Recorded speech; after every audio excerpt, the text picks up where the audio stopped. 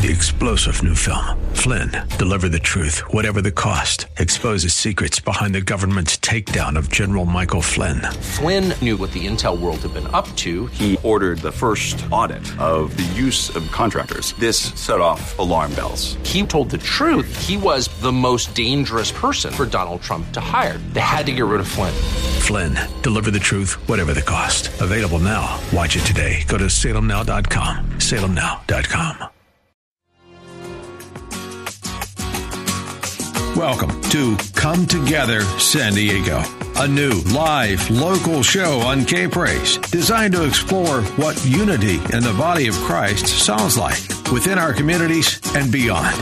Don't just listen to it, be a part of it. Now, here is your host, Bible teacher, writer, broadcaster, and lover of God, Kaz Taylor. Hey. Yeah, I can't tell you how excited I am for this entire show, but also this first hour of Come Together San Diego. I want you to feel welcome, but I also want you to feel like you're a part of this show, not only in what we have to say, but I want you to be able to be willing to pray about what God is stirring in your life and in your heart as well.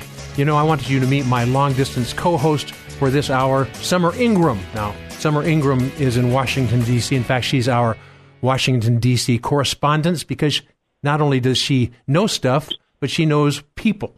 And more importantly, she knows the Lord Jesus Christ as her Lord and Savior. She has a love for the country and the Constitution that guides it. And she will be joining me, in fact, even right now. Summer Ingram. How you doing, Summer? Hi, Kaz. Great to be on. Yes. Now, Summer is also tied to the Congressional Prayer Caucus Foundation in Washington, D.C., but if you were to see any of her posts or communications she does, you'll realize there's so much depth, even beyond the deep stuff she's doing with the Prayer Caucus Foundation. She's got not only a heart after God, but she's got the wisdom to communicate it. And now I'm finished bragging on you. So we have a lot of things to talk about, don't we, Summer? We do. What's stirring your heart the most right now as far, wouldn't you agree that we're at a pivotal time? Yes, this is an extremely critical time. And Kaz, first I just want to say, I want to reiterate that I'm here in my personal capacity this evening, even though I am an employee of the CPCF. I just wanted to reiterate that I am in here in my personal capacity this evening, and the CPCF is a bipartisan, non-political, professional organization, and we're working to, essentially protect the integrity of our founding principles and protect religious freedom. But I did want to start with that, and yes, we are certainly seeing all kinds of incredible things happening, a lot of positive activity, and also just a realization that we are living in days where we don't have the luxury of being silent or apathetic. These are the days where we have to be informed, we have to be engaged, and again, these are extremely exciting days. They are exciting, especially if you know the end of the book. Isn't that right? That's right. That's exactly right. Yeah, there's certainly been a lot of activity in this city. Most recently, obviously, the Kavanaugh hearings and, of course, the homecoming of Pastor Brunson, which was an incredible, exciting event to see.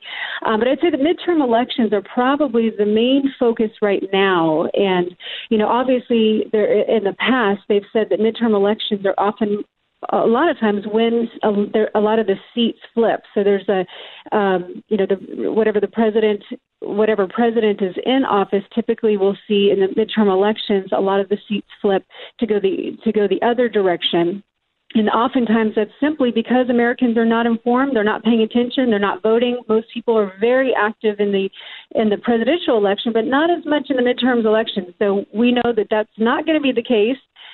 Here in the next, I think there's 17 days until the midterm elections. Yes. But again, this is the time that we have to be very aware of what it is that we're voting for. Yes. And one of the things that people have been able to glean, the fact that during a midterm that the administration's numbers go down, particularly in the House and also in the Senate.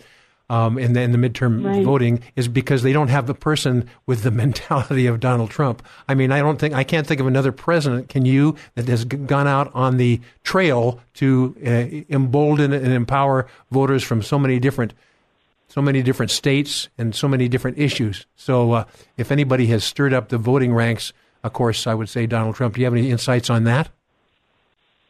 Yeah, I agree wholeheartedly. He is. We saw the incredible election in 2016, and he has continued to stay the course and fulfill his commitments. I mean, against every kind of opposition, this president is standing for life, liberty, traditional values, moral absolutes, religious freedom, sovereignty of America, and he's doing all that he can to not only continue to fulfill the promises, but also to remind the American people of how important it is that they understand what he's doing, and again, vote people in that are in support of his agenda, so that he can continue to do what it is the American people want. So, Summer, you're beyond being a person with the hand on the pulse of Washington, D.C. I've observed this in you. You also live life. And so let me ask you a question as a resident in the area that works in Washington, D.C.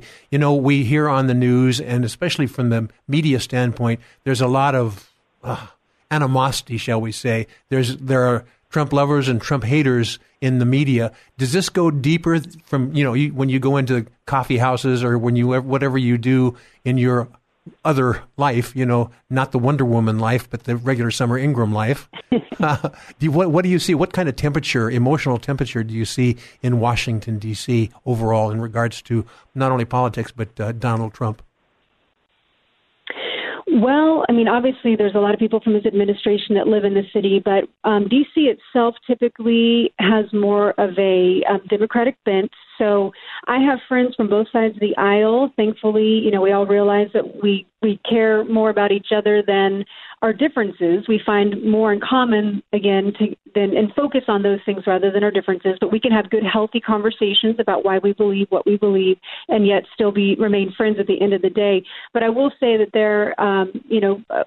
there's a lot of people in the city that are not necessarily President Trump supporters, but I think more and more people are starting to respect him because he's one that is genuinely standing for what American values, and he's someone who is faithful to his promises. He's doing what he said he would do, and he's not trying to fool anybody. I mean, he's very much outright speaking what it is, doing what it is that he said he was going to do. But so, again, we have a lot of people from the administration in the city, a lot of positive Trump supporters there. But again, there's also those who are not on board. But at the end of the day, we all can continue to have healthy conversations and realize, again, this is a nation where we can have differences of opinion and still honor and respect one another. So let me ask you, for example, when you have different Republican senators or congressmen or cabinet members that are out to eat in Washington, D.C. area, Ted Cruz, for example, or others, and they are mobbed by people who have ulterior motives to make things tough and look bad. Are these homegrown people, do you think, that are in there? Are these transplants are being shipped in for this very purpose? What's your sense on that? Well, it's hard to say. I do know that there are, some concerted efforts to stir up strife, and it's unfortunate when even our national leaders encourage that behavior because it's dangerous. I mean, we've seen some of the negative effects of hate, and including the congressional shooting that occurred. And again, we just need to continue to remain civil and encourage civility. But, as it relates to some of the outbreaks that we've seen, whether it was recently Ted Cruz or some others in the past, but essentially it's hard to say. I think there are, again, those who are paid to actually stir up strife, and then there's also those who have listened to some of our national leaders that have encouraged people to actually engage in that kind of behavior whenever they see a Trump supporter. It really is unfortunate, but I think hopefully more and more people are realizing that this is not the way for Americans to behave. Exactly. And I think I trust that there is a solid middle ground of people that can disagree in conversation one with another, but say, this isn't the proper way to behave, whether it's calling, Kavanaugh names and giving him those kind of things, or calling different people in the cabinet or so forth names, or Donald Trump names, and make a spectacle of themselves. Really, and even those who align, I would say, the blue-collar Democrats of, the Kennedy Democrats, if you will. These people must feel like their whole political identity has been stolen from them. I mean, what do they do? Right.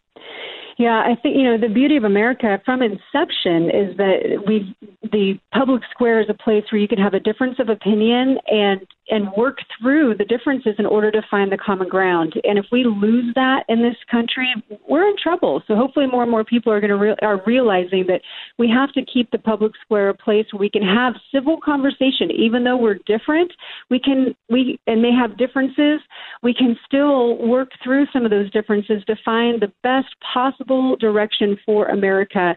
And that's what we have to remember, is we're looking to do what's best for the majority. That's and I think that's, we're seeing a little bit more of that we cannot lose who we are, and basically those concepts, or else we're headed down a dangerous path. Yeah. Summer Ingram, our Washington, D.C. correspondent, thank you for joining me. You're here with me for the whole hour. We have some other friends going to be connecting with us through the hour as well. Some of it is going to be talking about the actual voting issues, not only the candidates, but also the different measures and things like that, to give people a real insight, because we are at a pivotal time for everybody to make their heart cry known, and you do it at the ballot box. So, Summer, stay with me, won't you, for the full hour? And my listening friend, Summer Ingram, Washington, D.C. correspondent, and Kaz will be right back. This is Come Together San Diego, the new live local show on FM 106.1 and AM 1210. K-Praise. More Come Together San Diego is just moments away. Now, more of Come Together San Diego, the new live local show on K-Praise. Here's Kaz Taylor. And we are back. My co-host and Washington, D.C. correspondent, Summer Ingram. How you doing, Summer? Great, Kat. How you doing, Summer Ingram? I'm doing great, Kaz. Can you hear me okay? I can hear you okay. Thank you. Now, the midterm elections are vital. We talked about that in the first segment. A lot of people feel that, the House of Representatives is really going to be in serious play, and it's going to take one of God's miracles to pull this off, to do that. I believe that miracles can happen, don't you? Absolutely. We saw it in 2016. We've seen it throughout American history, actually. And that's right. That's America for you.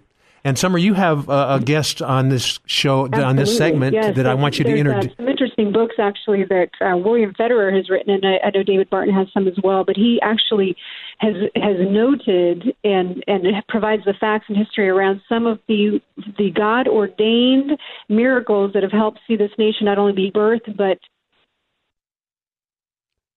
Yes, I think we just lost Summer. So...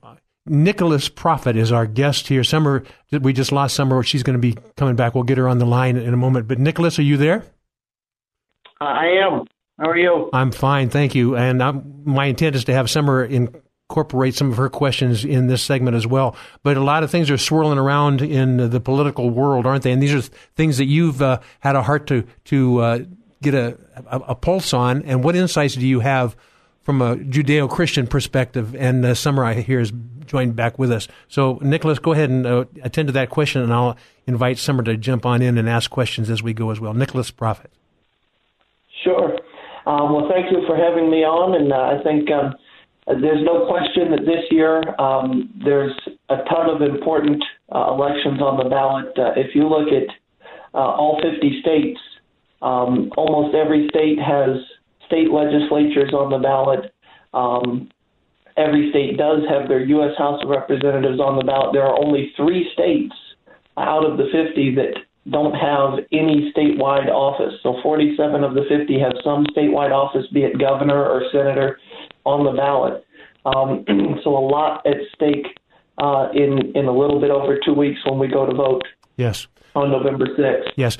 Summer has attached herself to this call line. We lost her for a moment. Summer, I'm going to have you ask a few pointed questions to Nick, and let's see where this goes. Okay, Summer? Absolutely. I apologize for that, Kaz, but I'm glad we reconnected here. Yes, Nicholas has really been an incredible asset to CPCF, and he's one that is tracking the national races.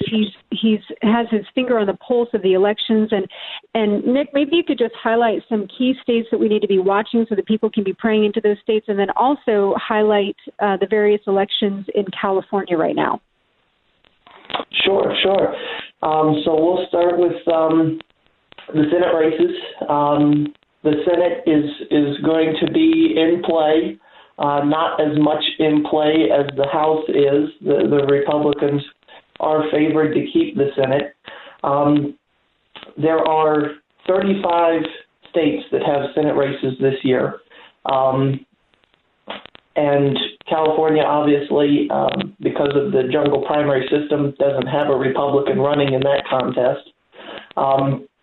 But if you look at the other four, if the Republicans lose all 34, the worst that they can do is end up with 42 seats out of 100. So it's impossible for the Democrats to get a filibuster-proof majority in the House, just because of what states have their Senate races this year. The Democrats are defending 10 states that they have incumbents in, and Trump won that state. The Republicans are only defending one seat that they won, or that they hold, that Hillary Clinton won 2 years ago, and that's Nevada, with incumbent Dean Heller, who's in a very close race. Was originally seen to be quite vulnerable, but he's overperforming and what people thought and doing quite well. The other states that are going to be very interesting to watch for the Senate, the closest Senate race in the country right now, I think, is Missouri. Josh Hawley is the Republican. He's the current Attorney General of Missouri, and he was one of the main parties to the Hobby Lobby case that went before the Supreme Court. Strong defender of Judeo-Christian values. Claire McCaskill, one of the more liberal voting records of the red state Democrats. In North Dakota, CPC member Kevin Cramer is in a close race with Senator Heidi Heitkamp. He's looking increasingly better, especially since the Kavanaugh vote. Heitkamp voted no on Kavanaugh, and Cramer has been rising in the polls ever since. That same situation in Tennessee, where CPC member Marsha Blackburn has been rising in the polls ever since the Kavanaugh thing, even though that's an open seat.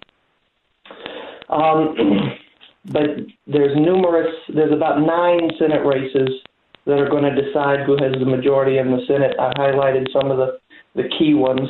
For the House races, the chairman of the NRCC was asked, name 3 or 4 races that will decide how this goes. And he named Minnesota 1, 2, 3, and 8 congressional districts in the 1st, 2nd, 3rd, and 8th districts in Minnesota. So Minnesota is certainly a state to be prayerful on as far as the House goes. The Republicans' best chances for actual gains, taking seats from Democrats, they're almost all in Minnesota.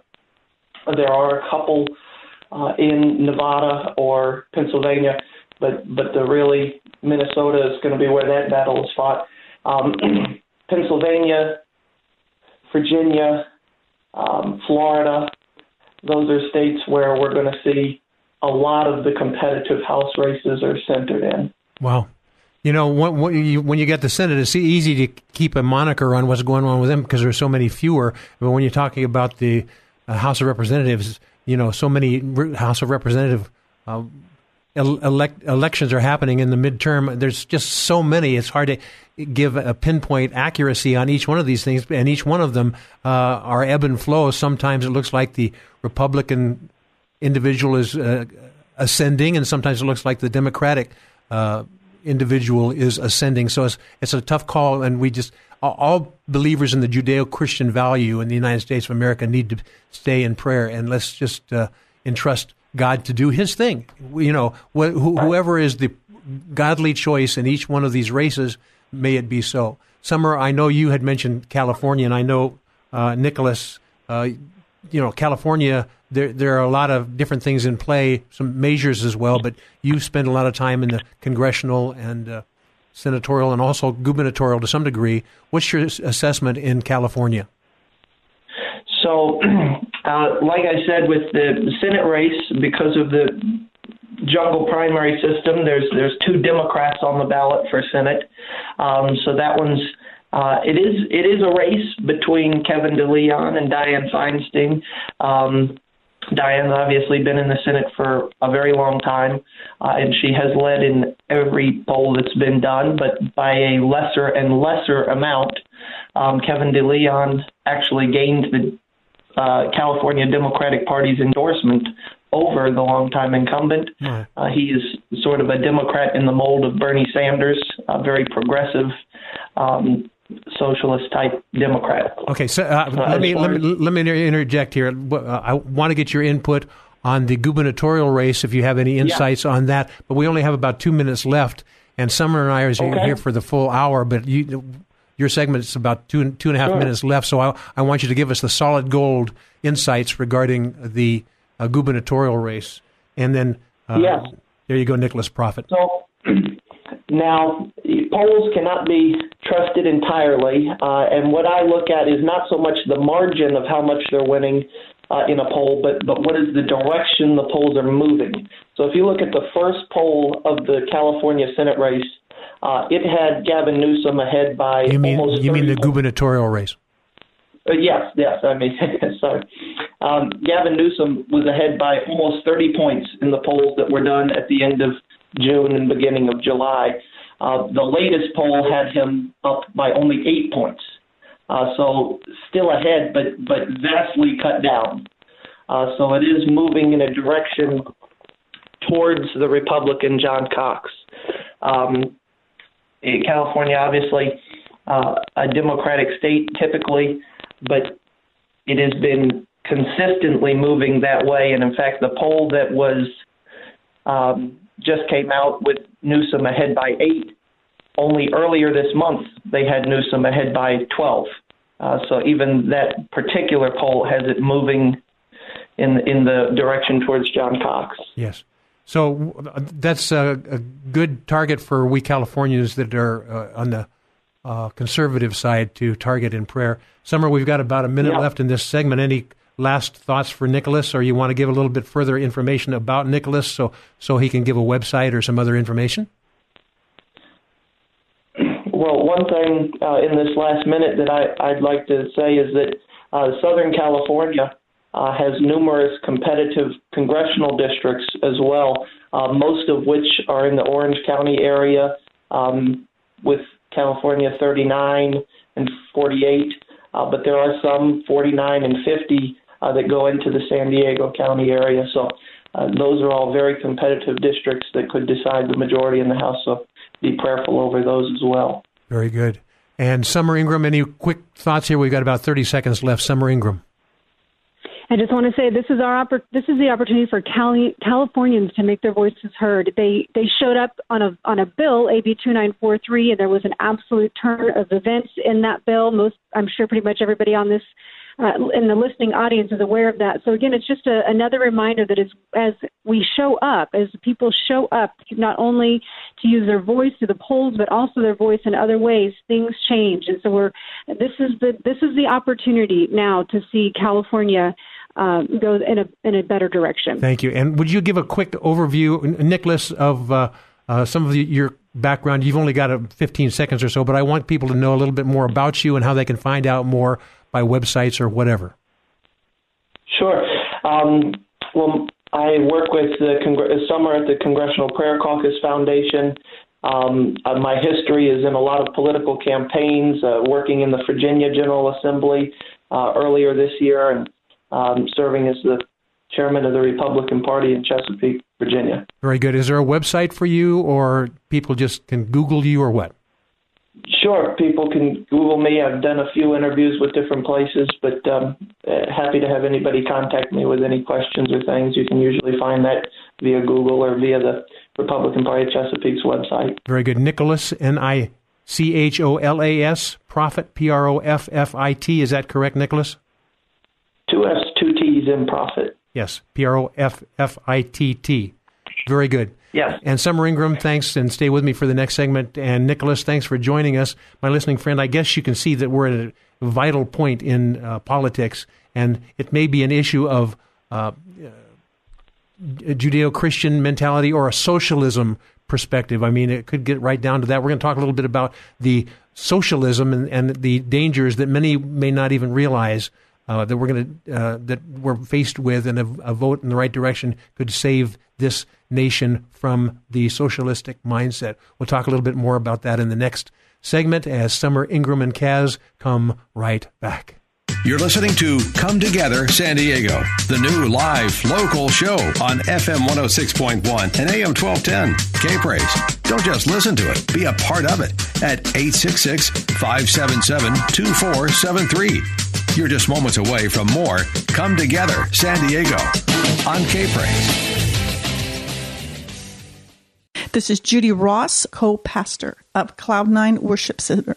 San Diego, I am declaring over you, you are the southwest gate of this nation, and through you will pour abundance and greatness and the glory of God. That's what you were created for. Come Together San Diego with Kaz Taylor, FM 106.1 and AM 1210, K-Praise. And we're back with Summer Ingram, who's my the Come Together San Diego Washington correspondent. And Summer, I'm glad that you're with me for this entire hour. You know, we in the last segment, Nicholas Prophet mentioned something about the socialism mindset, and I think you've designed your hour to include a little taste of what the dangers of socialism might look like. So you have a guest on the line right now. Why don't you spend just a moment introducing your guest, and we will talk a little bit about the dangers and the false premise of socialism. Summer Ingram, why don't you do us the honors? Absolutely, would love to. So the guest tonight is Dr. Claudia Kotka, and from the age of 5, Dr. Kotka realized that she wanted to become a dentist. She's worked very hard to do so. She's achieved a worldwide reputation as a highly skilled aesthetic restorative dentist with multiple degrees in science and public health, and a doctor of dental surgery. She focuses on multidisciplinary dental treatments. She's a fellow of the American Academy of Oral Medicine and International College of Dentists, and a member of the International College of Prosthodontists. And I just wanted to welcome you, Claudia. Thank you for being on tonight. Thank you so much for having me. It's my pleasure and privilege to be here. I'm honored. Yes, it's our pleasure, Claudia. So I think one of the things that we would like to know is you spent much of your life in a socialistic country, and sometimes when you watch the news, you hear a lot of people that are more on the liberal side than the conservative side talking up the value of a socialistic environment. Can you give us some insights? And I'm going to invite Summer to just jump on in and ask questions as well. But give us some insights from your experience in the world of socialism.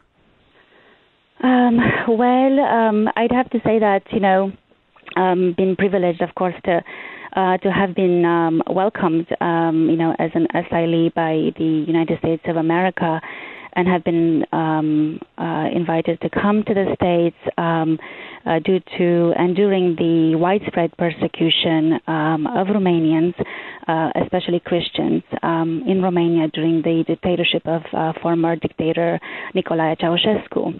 Yes. And it was a very, I would say, turbulent times for many people, both for the Orthodox Church as well as for other segments of Christian faith. At the time, former dictator had declared Romania atheist and required that the Orthodox Church of Romania declared there is no God in the church community. Wow. And it's under would you call it a dictatorship, but the actual flavor of government tends towards more of the socialism side? Would that be an accurate statement in Romania? Of course, yes, it is. And, there's crossover, of those type of nuances of expectations and experiences. I would say that there are multiple different ways where the citizens have to succumb to the premise of the parameters, the restrictions at every level in their choice of faith, politically, economically, financially, and also just the human right to contribute in society. Yes, and I know Summer Ingram has some questions too.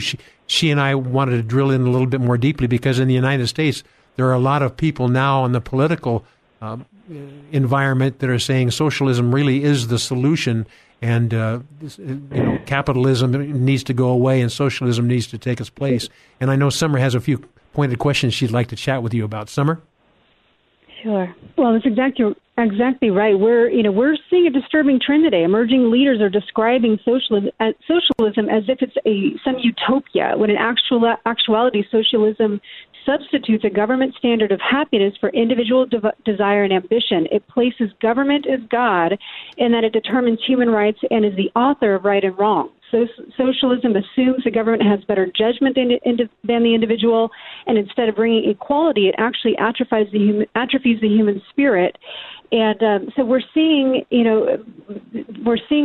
this political philosophy starting to be promoted in our nation. And Claudia had the opportunity, she lived under a communist regime, under socialism of sorts, and witnessed firsthand how challenging it was. And Claudia, I hope you'll just give people on the line some insight of what it was like to actually live under that regime, and then what it took for you all to leave, because it wasn't easy for your family to flee the country. There was a time of separation, and also if you would just share how those who have been able to flee to our country, how they're concerned about some of the trends that they're seeing today, and are wanting to warn Americans that we cannot go the direction of socialism or communism. Sure, I'd be happy to. Let me start with this very, very simple remark. As a student at University of Michigan, I believe it was within my first month of being there as an undergrad, and I was stopped at the corner, for a petition, and I asked, what it was, and the young lady was, smiling very nicely, conversing with me, and essentially asked me to sign a petition for the Socialist Party at the university, and it just was so shocking to me because, I knew how much my family and millions of people have endured, coming and fleeing socialist parameters and socialist mindsets and nuances of government, not just from Romania but others as well. And I was just startled, and I just asked her very, very nicely. I said, do you even realize what socialism really is? And she said yes. And I had to just tell her very quickly. I said, I'm not quite sure you're really understanding. I said, do you really realize that if you were in a socialist or communist country, you could not be sitting right now in free, open, environment to be soliciting signatures, for your party, you without having any risks, without having been targeted, without loss. And she was sort of startled, by the comment. And what I realized very quickly is that in a free market, unless you have lived in the restrictive limitations of a certain medium, it's very difficult to really understand what they're like. So yes, those individuals that have lived in those environments, of course, we can pick up the early signs, and I'd have to say we're a little bit, beyond those early signs, by virtue of even, 20-some, years ago when I was in University of Michigan in 1997. This concept was trying to be promoted. I think that there is an idealism that oftentimes on paper can run quite, be misguided. It's the nuance of experience and application in real time that really delineates what is right and what is tangential to that, and it's not one and the same. Claudia, let me give you a comment, and you can speak to it, and Summer can jump on in. But would you say that a socialistic or socialism environment really promises equity among all people in that country, whether you're rich or poor, everybody has a level of equality. But when you come down to it, people's rights are circumvented to government interpretation, and all of a sudden it's not a free society anymore. Would you say that that is an accurate, at least partial definition? And Summer, you can jump on in whenever you want. We've got about 2 more minutes in this segment. So, Claudia? Yes, of course it is. And, in the words of the former president, George Bush, I think it was, or Ronald Reagan, I don't remember which, he remarked that, visiting a socialist, the country at the time, remarked how he's so astounded that it's such a prosperous nation, perceived, of course, by a visit, and although no one really works. It is an absolute idealistic perspective that, does not exist. The only reason why it has been perpetuated is because the information is being censored. It is not allowed to leave those parameters. And when it does leave, then there's change that is coming.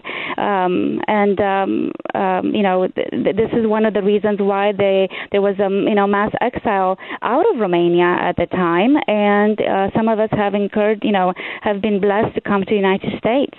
Very good. Summer, I know that one of the high points about you identifying Claudia Kotka and her involvement in the United States was also her Christian faith. And we've got a very brief period of time here, but did you want to ask her a very brief question about her faith and how that has helped her, Summer? Well, I'll let Claudia answer that because Claudia, do you have an answer for the question there? Yes, well, I, as I said, was, at first I really wasn't aware that there was a God, being exposed to the communist form of thinking in society. It was during the visits of the evangelist Billy Graham that had come to, our church, the existing church where I was invited along with my mother to attend. This is the stories of, millions of people where, we have seen the American volunteerism, the kindness to reach out of their own comfort zone to come to areas around the globe where there were restrictions, where there were parameters, where there were need. And, the visits from the American missionaries, the visits from the American groups of faith-based groups, you really allowed for that change to occur. And so that is where I learned first there was a God. I accepted Jesus Christ in my life. And, of course, incurred also, liabilities that came along with that faith-based decision. That's exactly right. There is a liability, but the payoff is beyond compare. Claudia Kotka, we're really honored, Doctor, for you to have some time with us on the air. Summer and I are really honored to have you and have had an opportunity to interview you. God bless you in all you do, and hopefully we'll connect again soon. Summer, we're coming up against a break here, but I wanted to let our listeners know that the whole plan of your segment, your hour here, was to make people aware of what's going on in not only the political arena, but what we can do to circumvent that with through our faith. And Summer Ingram, you're going to be staying with me for this next segment, I trust. I know you're there. Absolutely. Yes, I am. Absolutely. Looking forward to it. Okay, so I'm going to have you take the ball on the next segment here and do some interviews with our friends from Salt and Light Council. More invaluable voting information coming your way on Come Together San Diego. We'll be right back. More Come Together San Diego with Kaz Taylor is next. FM 106.1 and AM 1210. K-Praise. Now, back to Come Together San Diego, the new live local show with Kaz Taylor. FM 106.1 and AM 1210. K-Praise. And I'm back with co-host and Washington, D.C. correspondent Summer Ingram. And Summer, you and I have spent the bulk of this hour talking not only about political things, but the dangers of socialism if we go the wrong direction. So I was pleased to have the last segment set aside for specifically what's going on in our area in San Diego, because you're a San Diego girl, aren't you, in a way? I am. Always will be, too. Yes, indeed. No matter where I live. Yes, even doing all the things you're doing in Washington, D.C. But this is a friend that both you and I have had for some time, but it's also a ministry and outreach that everyone should be familiar with, especially if you embrace Judeo-Christian values. It's Salt and Light Council, and one of the spokespeople for Salt and Light Council is a good friend of yours and mine, Gail Levin. And Gail, are you on the line? I'm right here. Oh, very good. Evening. And I know Summer and you have been friends for a long time. I'm going to engage Summer to have the conversation with you, and I'll just jump in to do color commentary. So, Summer, have your way with Gail. Well, again, I just wanted to, hi, Gail, thanks for being on. Always great to connect with you. I just hope that people overall have had a good taste of where we've been, where we're going, and why it's important that we get involved. You know, the American form of government protects individuals' God-given rights and gives power to the people to determine their leadership in the direction of the nation. And it's critical that people of faith use our influence to advocate for our values. And Gail, as you know, if we're not involved, we're leaving the space wide open for other political philosophies and worldviews to take root. And that's where we're at. We're in this very critical time. But you all are working very hard to get people informed, not only around the elections, but to stay informed and engaged throughout the year. And if you could, just give an overview of what Salt and Light Council does, and also specifically how to potentially host a biblical voters guide and how to receive more information around that as well. Sure. Thank you so much, Summer. Basically, the Salt and Light Council, we help churches to start civic serve ministries. We call them biblical citizenship ministries, and it activates the congregation in media, government, and education.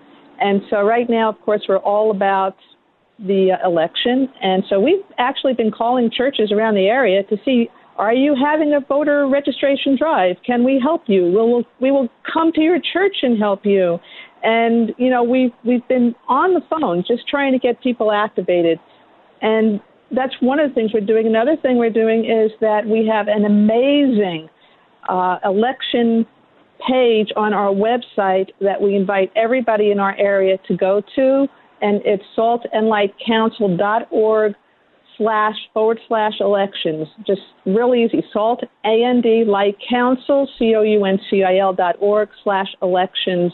And go to the state voter guides, and we've got on there, we're partners with iVoter Guide, Election Forum, FamilyVoterInfo.org, just on and on. We have judges who to vote for in your area. It'll break it down for your zip code, for the judges' elections, for the congressional elections, for the state elections, etc. So please, use that website. We have the best of the best on there. And there's also, this is very exciting, tomorrow, Craig Huey, who many people know from Election Forum, he's going to be at Foothills Church, which is one of the Salt and Light affiliates. He's having an Election Forum and voter registration drive at 6:30 tomorrow evening at Foothills Church in El Cajon. And it'll be in the youth auditorium, and there'll be plenty of signs to direct people, so please go on out there tomorrow at 6:30 to Foothills Church for Craig Huey's excellent, can't do any better than his election forum and voter registration drive. Further thoughts there, Summer? Go ahead, Chris. No, I just said further thoughts. I know you have a few more things that you wanted to ask Gail.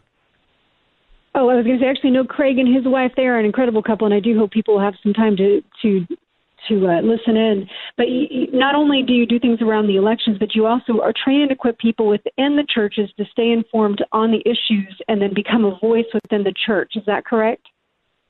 Well, yeah, thanks for mentioning that. Basically, we are all about the elections right now, but we love the church all year round, so that in between elections, we are educating and we train affiliate leaders in what is called, and it's not us, basically, we're raising up a person in a congregation or in an organization to be leading a ministry, just like any other ministry in the church. It's a mission to the culture. And if you don't have a biblical citizenship or some kind of civic serve ministry in your congregation, then you're not affecting the culture, and it's affecting every other ministry in your congregation. Yes. And so we want people to be involved and, and give us a call and let us find that person in your congregation so that we can love the church all year long. Have you ever heard of the term evangeletics? I have not, no. No. Well, you haven't heard about it because we coined it. And it's evangelism and apologetics. Oh, very good. And so what we are doing is we're saying to people, look, you cannot evangelize these days unless you know your faith, unless you can stand up for who our Jesus is, our God, the only God of creation. And that's apologetics. That's understanding the faith and knowing how to communicate it to others.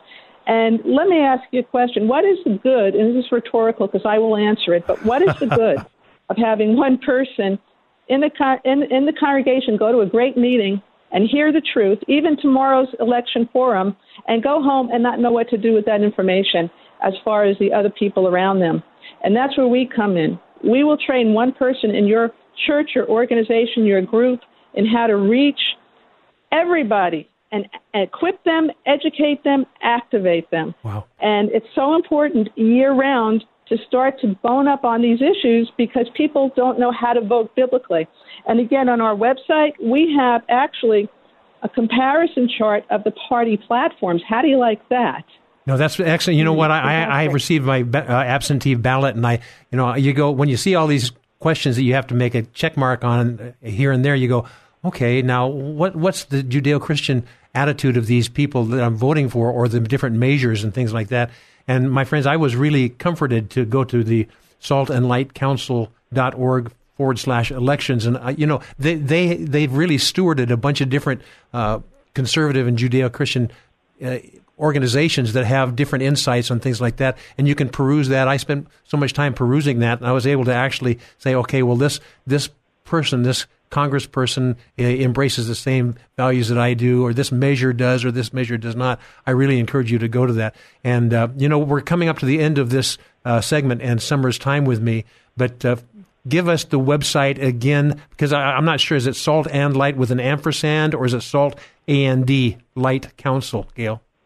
A&D. Salt and Light Council, COUNCIL. .org. Okay, yeah. And then /elections to find that information out. There's 4 different ways. Just go to saltandlightcouncil.org, and you'll find 4 different ways to click into the elections page. Very good. So simple. Gail Levin, good longtime friend, and a person who not only speaks it but does it. So, Gail Levin, thanks for joining us. And Summer Ingram, the hour goes fast, doesn't it? It sure does. It sure does. I'd like to just mention, if I may, I hope people will go to secondvote.com. It's the number 2ndvote.com. This essentially is a conservative watchdog for corporate activism. And as we know, we're voting in the elections, but we actually vote every day as well through our pocketbooks through the various companies and places that we shop. So this secondvote.com highlights the various businesses and gives you an idea of what the types of money that you're or the agenda of some of these organizations, because oftentimes these organizations are actually funding a very liberal agenda. So yes.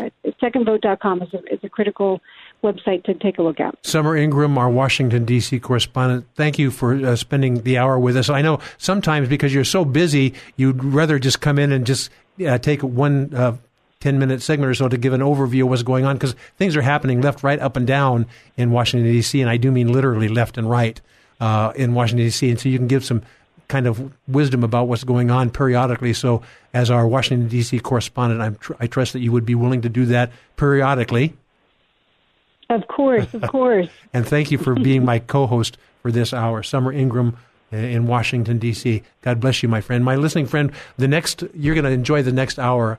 A man named Ron Jukel, one of my favorite artists in San Diego County. When you will have seen some of his work, but he also has some great insights. He was involved back in the early Jesus movement of the 60s and 70s, but he has so many good friends that have other insights, and you're going to be pleased with the insights of these people because it has everything to do with not only yesterday, but today and forever. My listening friend, we will be right back. Thank you, Summer, for joining me, and BizVid is the company that I work with when I'm not doing this stuff and do video productions as well. But Come Together San Diego, Kaz Taylor will be right back. This is Come Together San Diego, the new live local show on FM 106.1 and AM 1210. K-Praise. More Come Together San Diego is just moments away. KPRZ San Marcos Poway and K29CR Encinitas, FM 106.1 North County, AM 1210 San Diego. K-Praise. I'll tell the world. Come Together San Diego with Kaz Taylor on FM 106.1 and AM 1210. K-Praise. I'll tell the world. And that is our mandate here, to tell the world about the Lord Jesus Christ, but also his people and what his people are doing in obedience to John 17 about being one as he and the Father are one. That's his heart cry for us. And my guest host for this hour really not only believes it, but his life activates it as far as unity in the body of Christ. If you've been around San Diego for any length of time, you may have passed by some art renderings in different places close to the beach and things like that. Some of those may have been the artwork and vision of Ron Junkel. He is a longtime friend of mine, and he's one of those right-brainers who has a fair amount of left brain, but he doesn't like to admit it. Ron, how you doing? Hey, thanks for having me, Kaz. I really enjoy having the opportunity to come and talk a little bit about the body of Christ and maybe a little bit about art and how that ties in. Exactly. Well, more and more we're realizing that God has his people doing their creative things, and the more we realize that God has given us the freedom, there's no telling what kind of wonderful artwork we're going to experience. Yes, that's right. That's been my tent making ministry through my whole life, basically, is making art. And one of the few that basically could live off of it. Yeah, I know. That's tricky. I know. But I do large pieces of art, murals and things. We do a large number of the things at SeaWorld here in San Diego, the bigger pieces.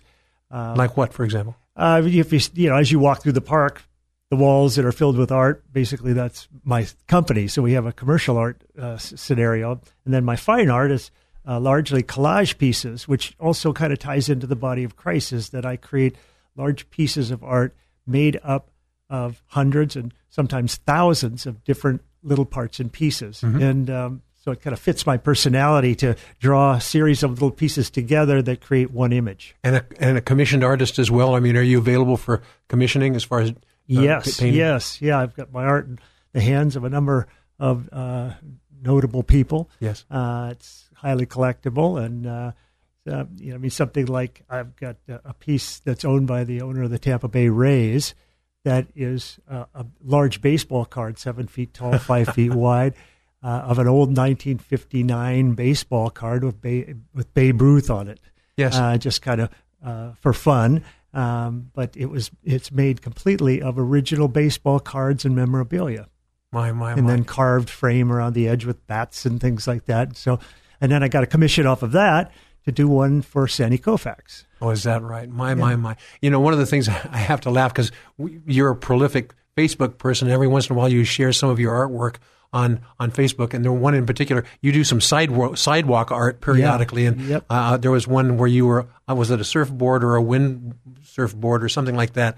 That they had the whole ocean flavor to the actual rectangle. I don't know whether it was a rectangle or not, but you actually embedded a surfboard or a windboard. Tell us a little bit about that kind of thing that you do here. Well, we do the performance art. I set up a festival in Carlsbad that went on for 13 years called Art Splash. It has been reconstituted this last year, as a matter of fact, where we tried to have art mostly for art's sake, where people would come and experience art itself, as opposed to coming and just purchasing and walking along and looking. Mm-hmm. Then at the end of the day, people's hands would get dirty. And so it was great. We did these large three-dimensional chalk pieces that you see. We also did other things like painting on the back of glass and painting yourself out of the picture. We created a face out of 10,000 water bottles.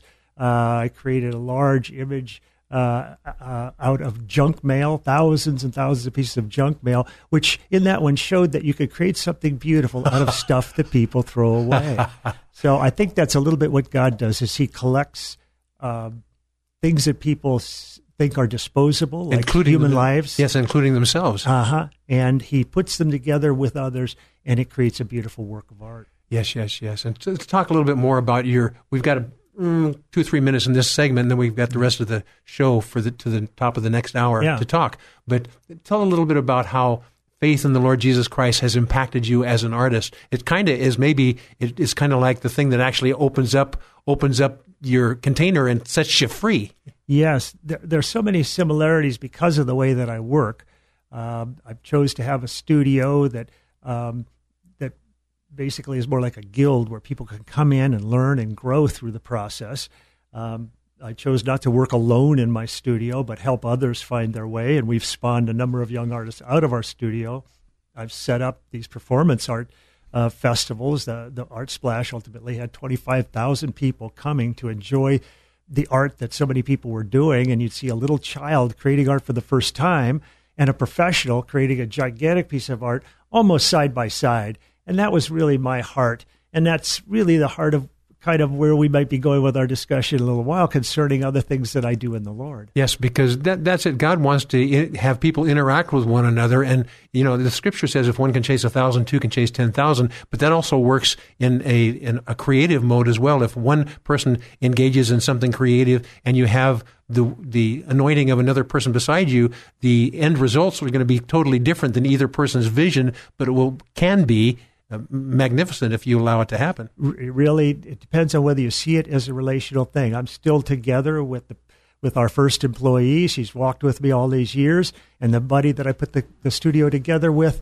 ended up, we've been friends for years. He was one of my earliest disciples when I first began to preach the gospel. So it's been a wonderful art experience with many people coming to know the Lord and other people simply coming to know art in a deeper way. Let's change the gears a little bit, because you had a remarkable event happening just a couple weeks ago, and it was called The Gathering 2018. And this has to do with your experience back in the Jesus movement of the 60s and 70s. You made a lot of friends back then, didn't you? Oh, yeah. And you invited them to, it was called the Green Oak Ranch in Vista, and hundreds of people showed up to this. I was privileged, as well as our producer, Neil Fraser, were privileged to go to this. And give us an overview of that vision in the next, 2 minutes we have in this segment, and then we're going to be bringing some other people on that were actually involved in that as well. Ron Junkel.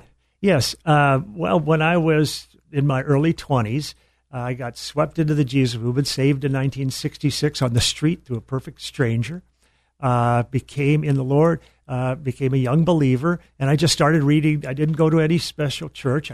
He just said, you go home, ask God, which I did, and he said, you let God tell you what to do. So I just started reading, and I kind of started with the New Testament, but then I got to the book of Acts, and I just started doing this stuff. I started inviting my friends out to some meadow, kind of because I pictured Jesus doing that. Before you know it, they were getting saved, and so it grew. And I was right at the beginning of the Jesus movement, which was really cool. I got swept right into it because I was there at such an early time. I became an instant leader, which was kind of just by osmosis.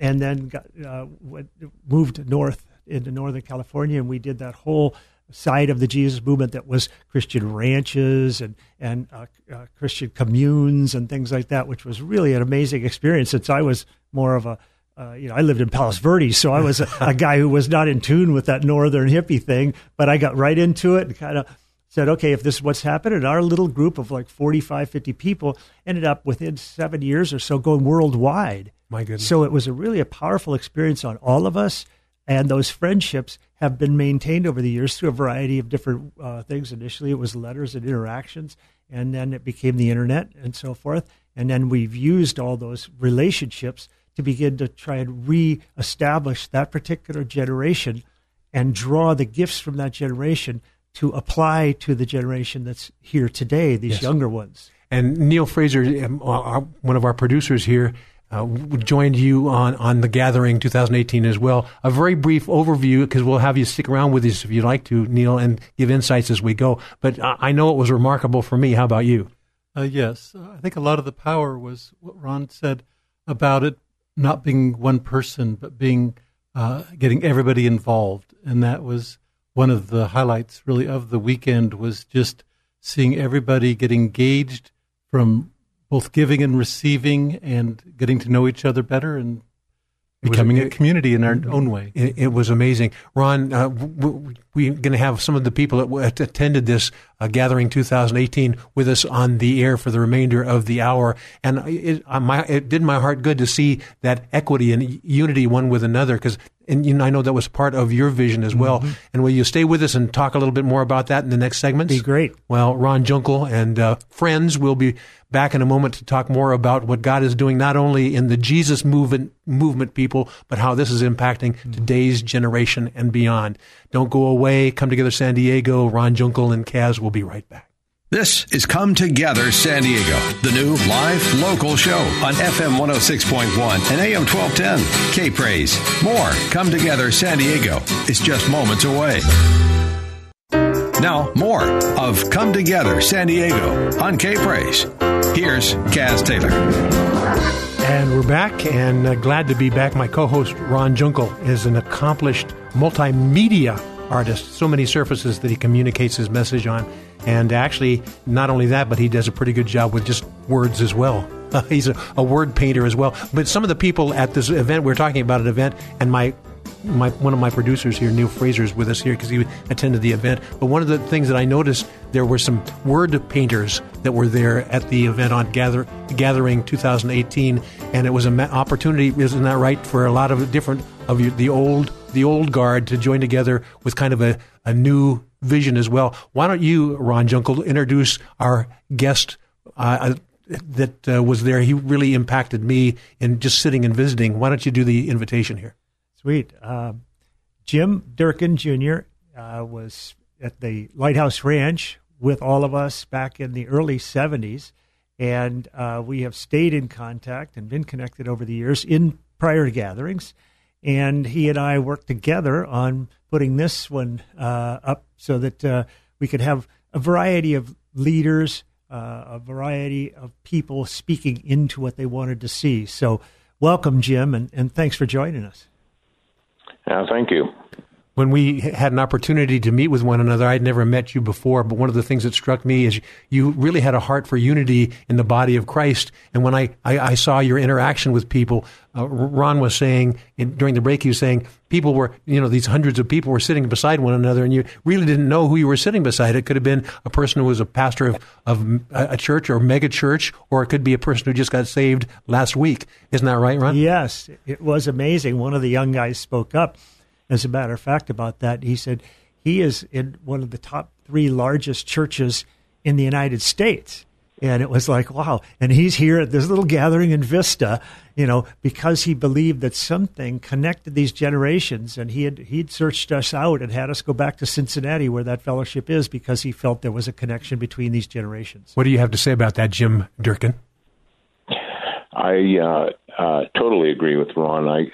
I believe that the connections that the Lord's making right now is greater than we've ever seen before. It seemed like in the past, everyone was kind of into establishing their own name, their own identity, their own ministry. And now it seems like we've kind of come through that, perhaps through some of the breakings and the trials that we've gone through. But now it's just, at least at this retreat, it seemed like the whole thing was about the Lord and the connections that he wanted to make. Yes. It was a totally beautiful thing. Yes, indeed. And, in and of yourself, you have a lot of bragging rights, but you didn't even, you didn't even mention those during this gathering time. Aren't you up in, you're north of Washington, D.C.? Up in Eureka, California. That's right. Yeah. So you're north of us, but you do a lot of teaching and a lot of ministry-related things. And I guess you could say, my listening friend, couldn't you say that Jim has a voice for radio? Yes, he does, doesn't he? But one of the wonderful things I saw about this, not only you, Jim, but other people, that there was a level of humility and deferring one to another that I saw there. You want to speak a little bit about that? And then I'm going to let Ron and you have a conversation, and Neil Fraser, who was there, and I will just kind of sit back and give color commentary. So go ahead, Jim, about the humility and that kind of thing that you saw, and I'll let Ron jump on in. Well, I have to say, I think it comes from my travels in the 90s and the early 2000s. So many wounded and broken people from an overexertion or exercise of spiritual authority that it really broke my heart. It really brought me to a place of saying that it can't be about that. It has to be about people. Yes. And simply studying the scriptures, the Lord said, don't exercise that type of authority. Instead, learn how to be a servant. And I even took the concept of servant leadership and dismantled that and came to the conclusion that I just want to be a servant. I don't even need to be a servant leader. Yeah, it's so hard, Jim.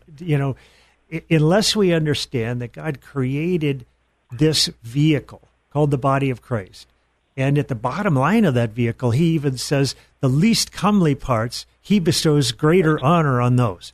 And you stop and say, exactly. What an odd way to look at this thing. I mean, God's point of view, but, just like both of us, Jim, over the years, we've realized that in almost every case, the way we put things together and the way we make things happen is almost always in complete contradiction to exactly where God would be going. So when you finally learn that and release that, it gets easier, like you're saying.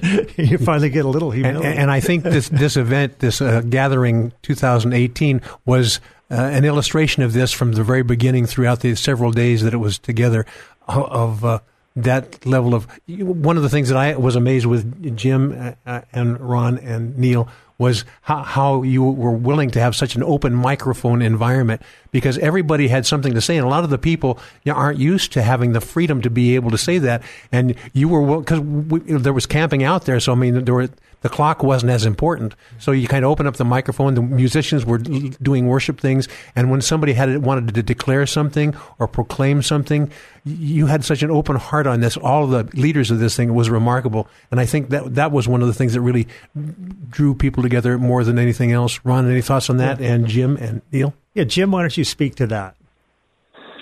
Well, I'm going to take a little bit of a different route, but I'm going to come to the same thing. The scripture says, wisdom cries aloud on every street corner. She lifts up her voice. And I've come to the place where I believe that the perspectives that each individual has, they're hearing wisdom on their street corner, so to speak. Mm-hmm. And if we don't open up the microphone to let people speak what God has put on their heart, the only thing we do is we hear our wisdom. Yeah. And our wisdom, I've heard it now for 50 years. Yes. I need an expansion. So yes. We have to have that open mic mentality. But it's so hard to do as leaders, because I've heard people, I remember when we were going to have some home fellowships even back in the day, to have a home fellowship was cutting edge, if you can imagine that. But so many pastors and leaders said that would be impossible to have if it wasn't just repeating what was said on Sunday, because you would have chaos if there wasn't really some kind of full directed meeting, if it was people being able to share what's really on their hearts. And you realize that our fears of what might happen are almost always never even reached by what does happen. As a matter of fact, sometimes we set the whole standard on what we're afraid about, and we find that never even happened. Yes. Yeah, and one of the things I think, Jim, as I observed it there, because everybody had kind of a heart to see where God takes this thing. Holy Spirit has his way. And the back end of 1 Corinthians 14, it says, let all things be done decently in order. And we, in the church mentality, we go, okay, we got the decency in order, and whatever we'll do decency in order first, and we'll only allow those things to be done that we feel is appropriate. But the scripture says first, letting all things be done. And one of the things that I really enjoyed is watching this in that environment. Ron and the other people who had, the control of the microphone said, let her go. Yes. And it was not reckless at all. No, it's very difficult to do that. But I think the people, because if you trust God, and that was what was important, we saw something about these generations needing to come together, and maybe, Jim, you want to speak to that. We saw something about our past needing to be passed on. Jim, what do you got on that? Well, certainly that's true, but the conversation has to sound much more like the dinner conversation around a large family's table. Yeah. Each person is allowed to be who they are in whatever stage of maturity and growth and age that they are. Yeah. So we have a generation that's coming on that is dealing with issues that we never dealt with in the 70s and 80s.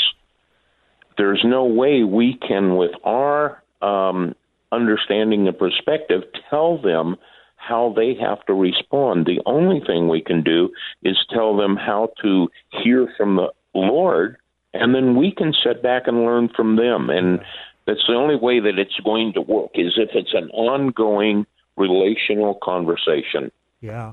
And trying to be able to just say, this was kind of at the heart of our initial meetings, where we were talking about setting this up, was all we want to do is create an environment that the Holy Spirit would feel comfortable in being there. Yes. And then he could do the rest, whatever that is. And then we have to trust that it's not going to get out of control. We would just allow for those different kind of gifts that are there to help kind of bring it back around, kind of like a person would with a boat, kind of just, hey, there might be a lot of people in the boat doing a lot of different little jobs, but then the Spirit is steering the thing.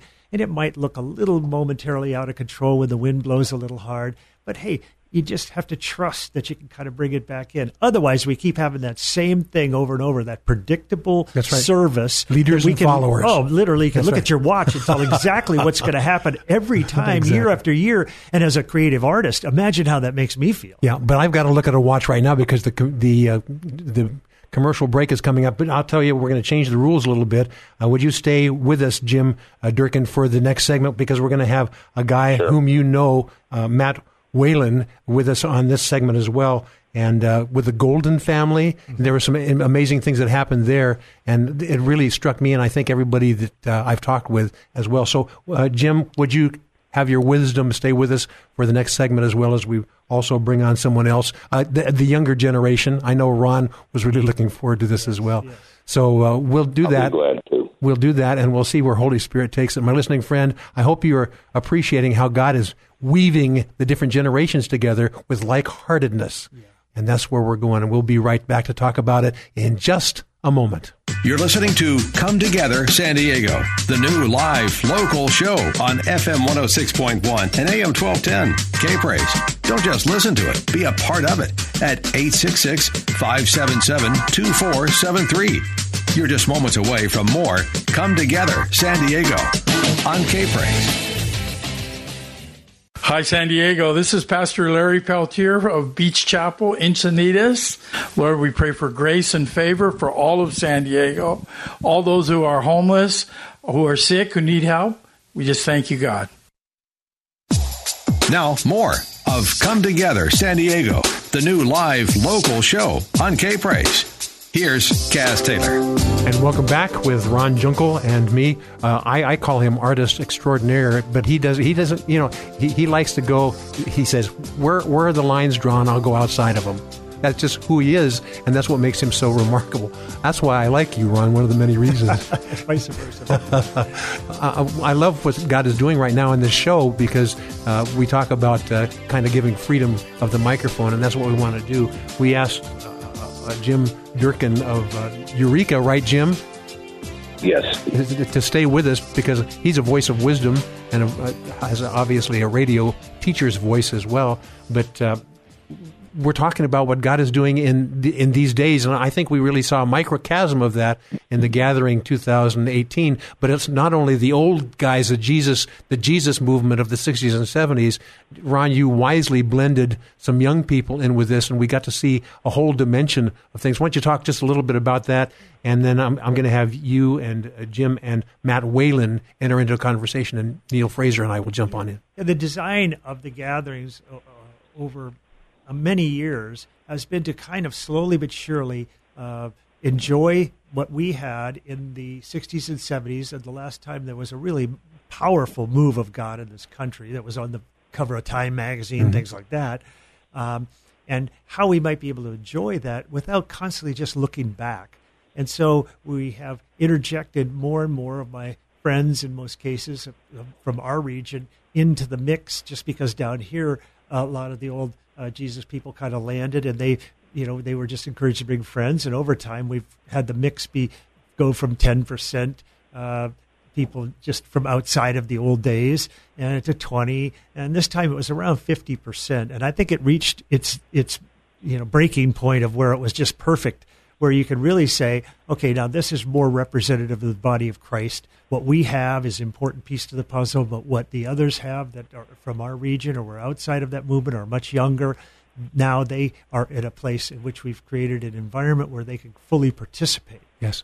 And Jim Durkin was with us from Eureka, but he spent the whole time there at the gathering 2018 as well.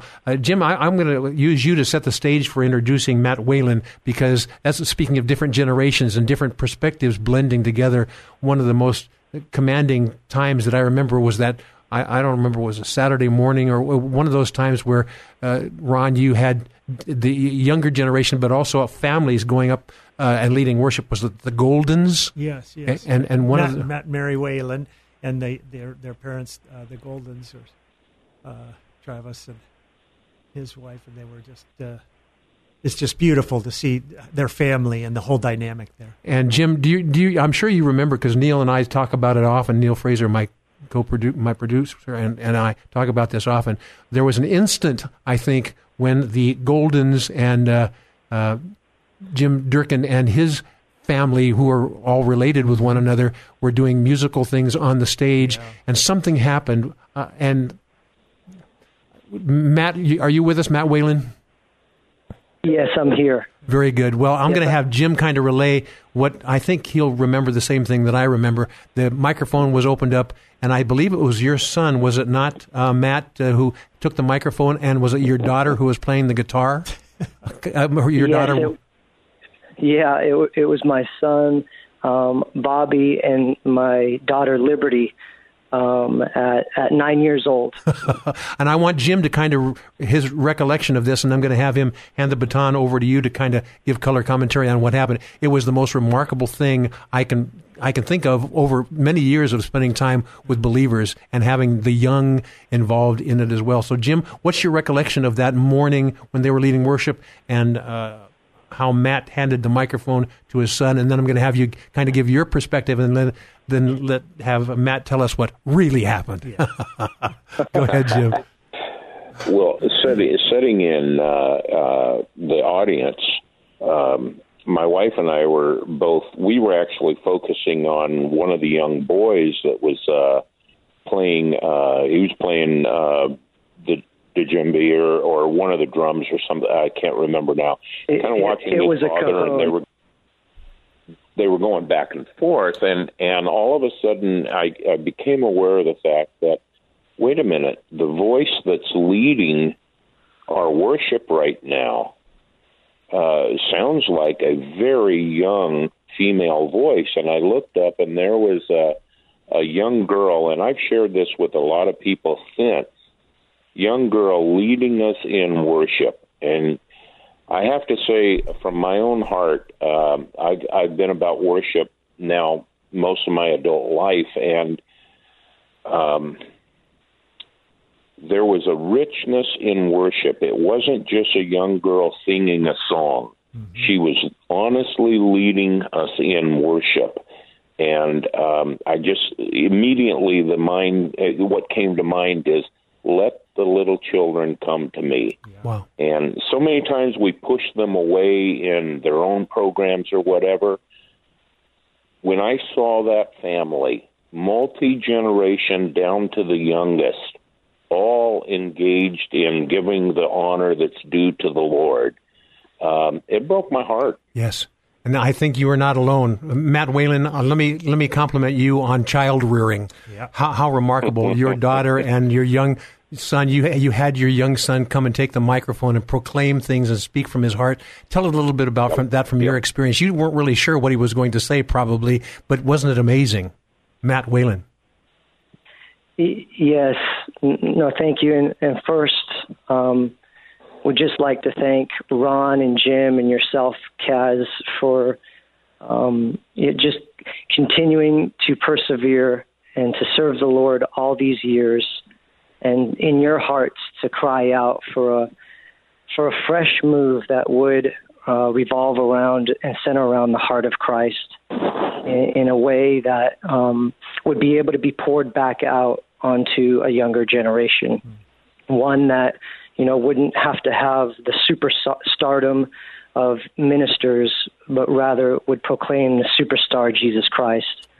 And so I want to honor and thank you for walking this out. And I know it hasn't always been an easy walk, but it has touched the hearts of many. It's touched the hearts of me, and I'm greatly humbled and thankful for it.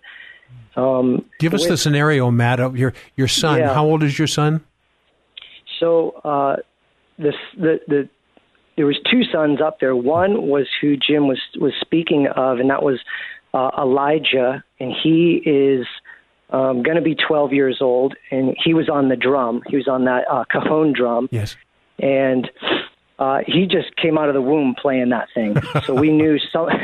He used to take those little Tinker Toy and pour the toys out and flip it over and start drumming on it. And what was the name of the one that took the microphone and proclaimed? Yeah, and so that's Bobby, and he's 9 years old. And we have noticed, especially over the past year, especially, just God pouring out his goodness on this little guy. And, the scriptures, they talk about to train up a child. But there was one that really gripped me in Deuteronomy, where it says, "Listen, O Israel, the Lord our God, the Lord is one." And it goes into this, the greatest commandment, which we know Jesus quotes. But right after that, and in its context, it says, "Teach these things again and again to your children. Talk about them when you are at home, when you are on the road, when you're going to bed, and when you're getting up." And it always struck me that the Lord always had a heart to pour it into the next generation. And as we look into Scripture, it's always one generation shall praise your works to the next. And so we started these little guys probably at the age of 1 year old, just pouring the word into them, getting them into worship times and getting them into prayer times.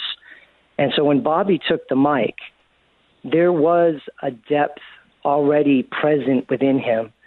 And it was he just began to pray. And I think what he had said was, just something very simple, "Thank you for this day." But then he said, "God, would you bring revival again?" And he just started weeping. He just started weeping. It was the Spirit of God came on him.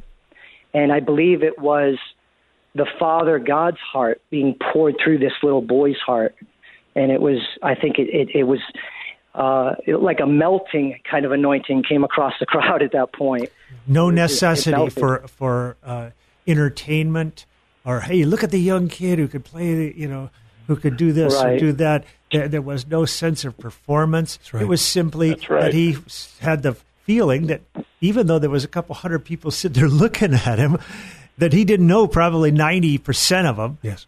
There was a comfort in feeling that he was with family that you could see projected up to him, which was sweet. The one thing that impacted me was not even in his words, but when he could not speak anymore. Yeah. And, generally somebody that's running the microphone goes, "Oh, dead space. We can't allow dead space in this thing because we have to have the agenda keep moving forward." But everybody allowed that freedom of, it was kind of like a Selah moment where little 9-year-old Bobby said, and he couldn't speak anymore because the Lord had just consumed him with compassion for people, and the silence of him sobbing before the Lord. And I'll tell you what, something broke in that group of a couple hundred or more people that were, a lot of us were old timers, seeing the freedom of these young people, but not only the next generation, but that following generation after.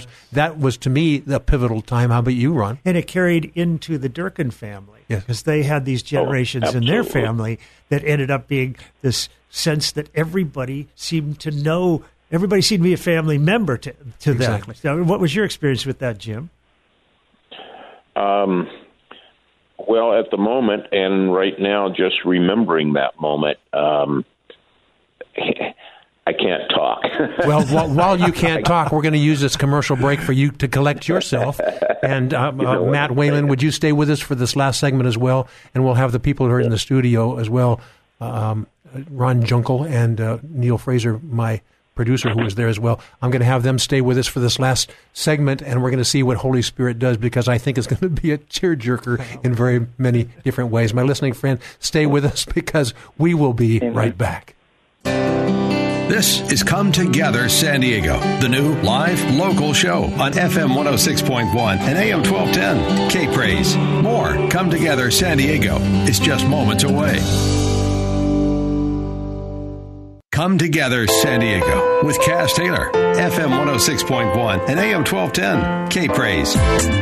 And we're back. Ron Junkel, artist extraordinaire, San Diego County and beyond, was kind of the brainchild for this gathering 2018 that just happened at the Green Oak Ranch in Vista. But we have Jim Durkin on the line. He was one of the attendees and participants, as was Matt Whalen and the Golden family, and Neil Fraser, my producer, was there as well. But you were making a comment that the event that we were talking about, that morning with the 9-year-old Bobby, almost didn't happen. And then as you do that, now we've given Jim Durkin 4 minutes to collect himself and give his insights. Good luck, Jim. These moments, I think, have to be allowed for by those who are giving guidance and leadership. I think it's important for us to recognize that at that moment we saw that there was kind of an energy that could have gone in a more traditional, established way. And it took leadership to give direction and people to follow that direction to change from what would have been completely comfortable and normal for everybody probably sitting there, something that was much more recognizable and understandable. Like a band, music that is familiar. Yeah, the band, the worship, the thing. Then a child coming out and praying for everybody, and a little guitar, and a little, djembe or whatever. Yes, the little drum, and you're thinking, I could tell people were going, what is this? But we have to allow ourselves, Kaz, to be released to the new way of doing things, which means it's wondrous. There's interesting things all the time. It's more of an adventure than it is something that's utterly predictable. And this certainly wasn't utterly predictable, but it had consequences. And Jim, why don't you give us your rundown on what that Jim. was? I was just thinking during the commercial break, the scripture that part of the scripture says, and a little child will lead them. And I was thinking back, my very first assignment in the Lord was one of the communal ministries at a place called Carlotta, California. And driving out there, I was telling my wife, I really believe the Lord's giving me a life message about the family of God. And she just very simply said, the family of God is made up of families. Mm-hmm. Don't forget that. Yep. And I think at this gathering, we saw a full demonstration. I believe there was 3, possibly 4 generations of a family that you can see the anointing from the grandfather right on down to the very youngest. And that anointing just was magnified through the generations. It did not decrease. Yes. And I think that's the way it's supposed to be.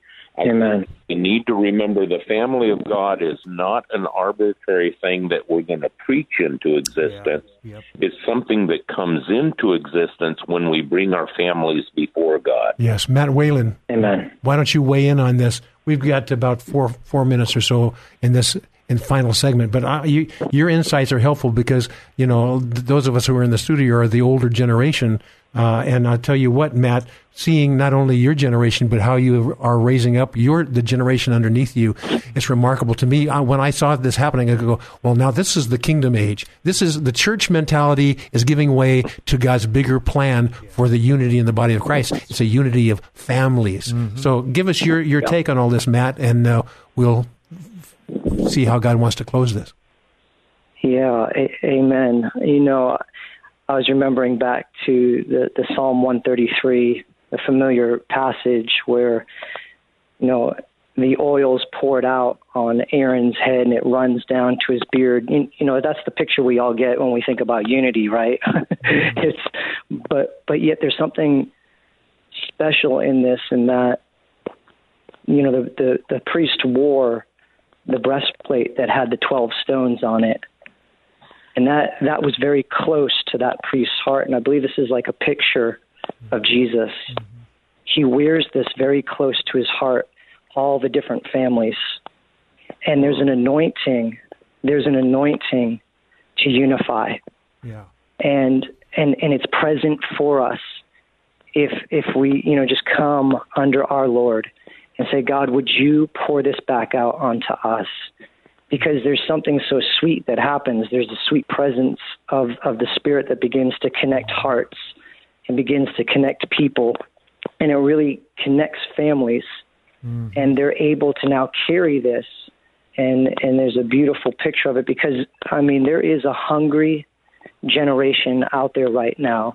It's a fatherless generation. It's a motherless generation, too.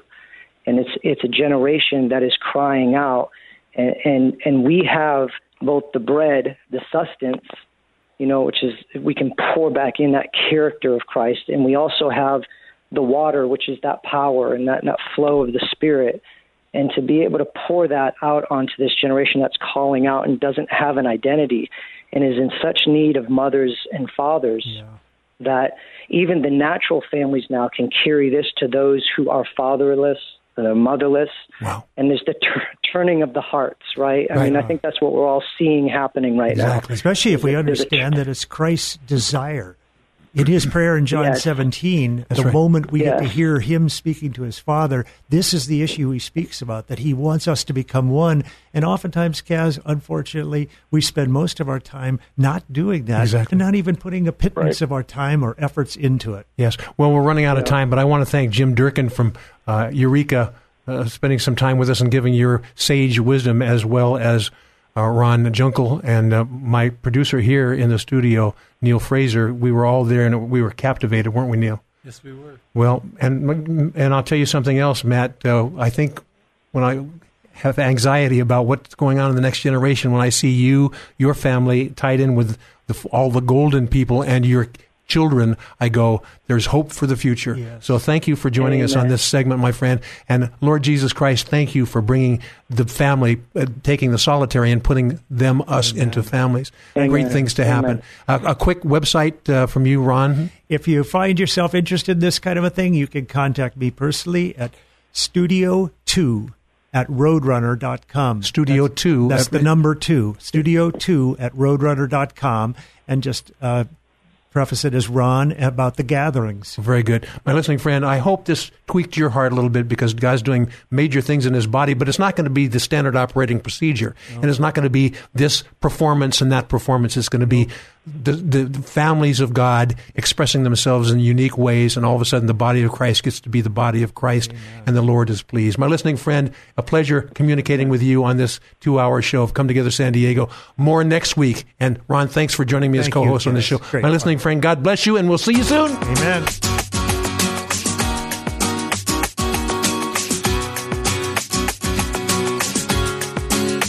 Thanks for joining Kaz Taylor and his many friends, including you, for Come Together San Diego. Join us again next week as we explore what unity in the body of Christ sounds like within this county and beyond on Come Together San Diego. Tell a friend, tell a neighbor, tell a coworker, and then let's all come together San Diego. Next Saturday from 5 to 7 p.m. on FM 106.1 and AM 1210. K-Praise. 3-star General Michael J. Flynn, head of the Pentagon Intelligence Agency, knew all the government's dirty secrets. He was one of the most respected generals in the military. Flynn knew what the intel world had been up to. He understood its funding. He ordered the first audit of the use of contractors. This set off alarm bells. The explosive new documentary, Flynn, Deliver the Truth, Whatever the Cost, uncovers the facts behind this scandal. Flynn told the truth. He was the most dangerous person for Donald Trump to hire. I find out the worst enemy that I'm going to face in my life is right here in America. They took my assessment and they wanted me to change it. And I was like, I'm not changing it. They had to get rid of Flynn. with in-depth interviews, archival footage, and never-before-seen personal records of the man behind the headlines. I just felt like I was drowning. Flynn, deliver the truth, whatever the cost. Available now. Watch it today. Go to salemnow.com. salemnow.com.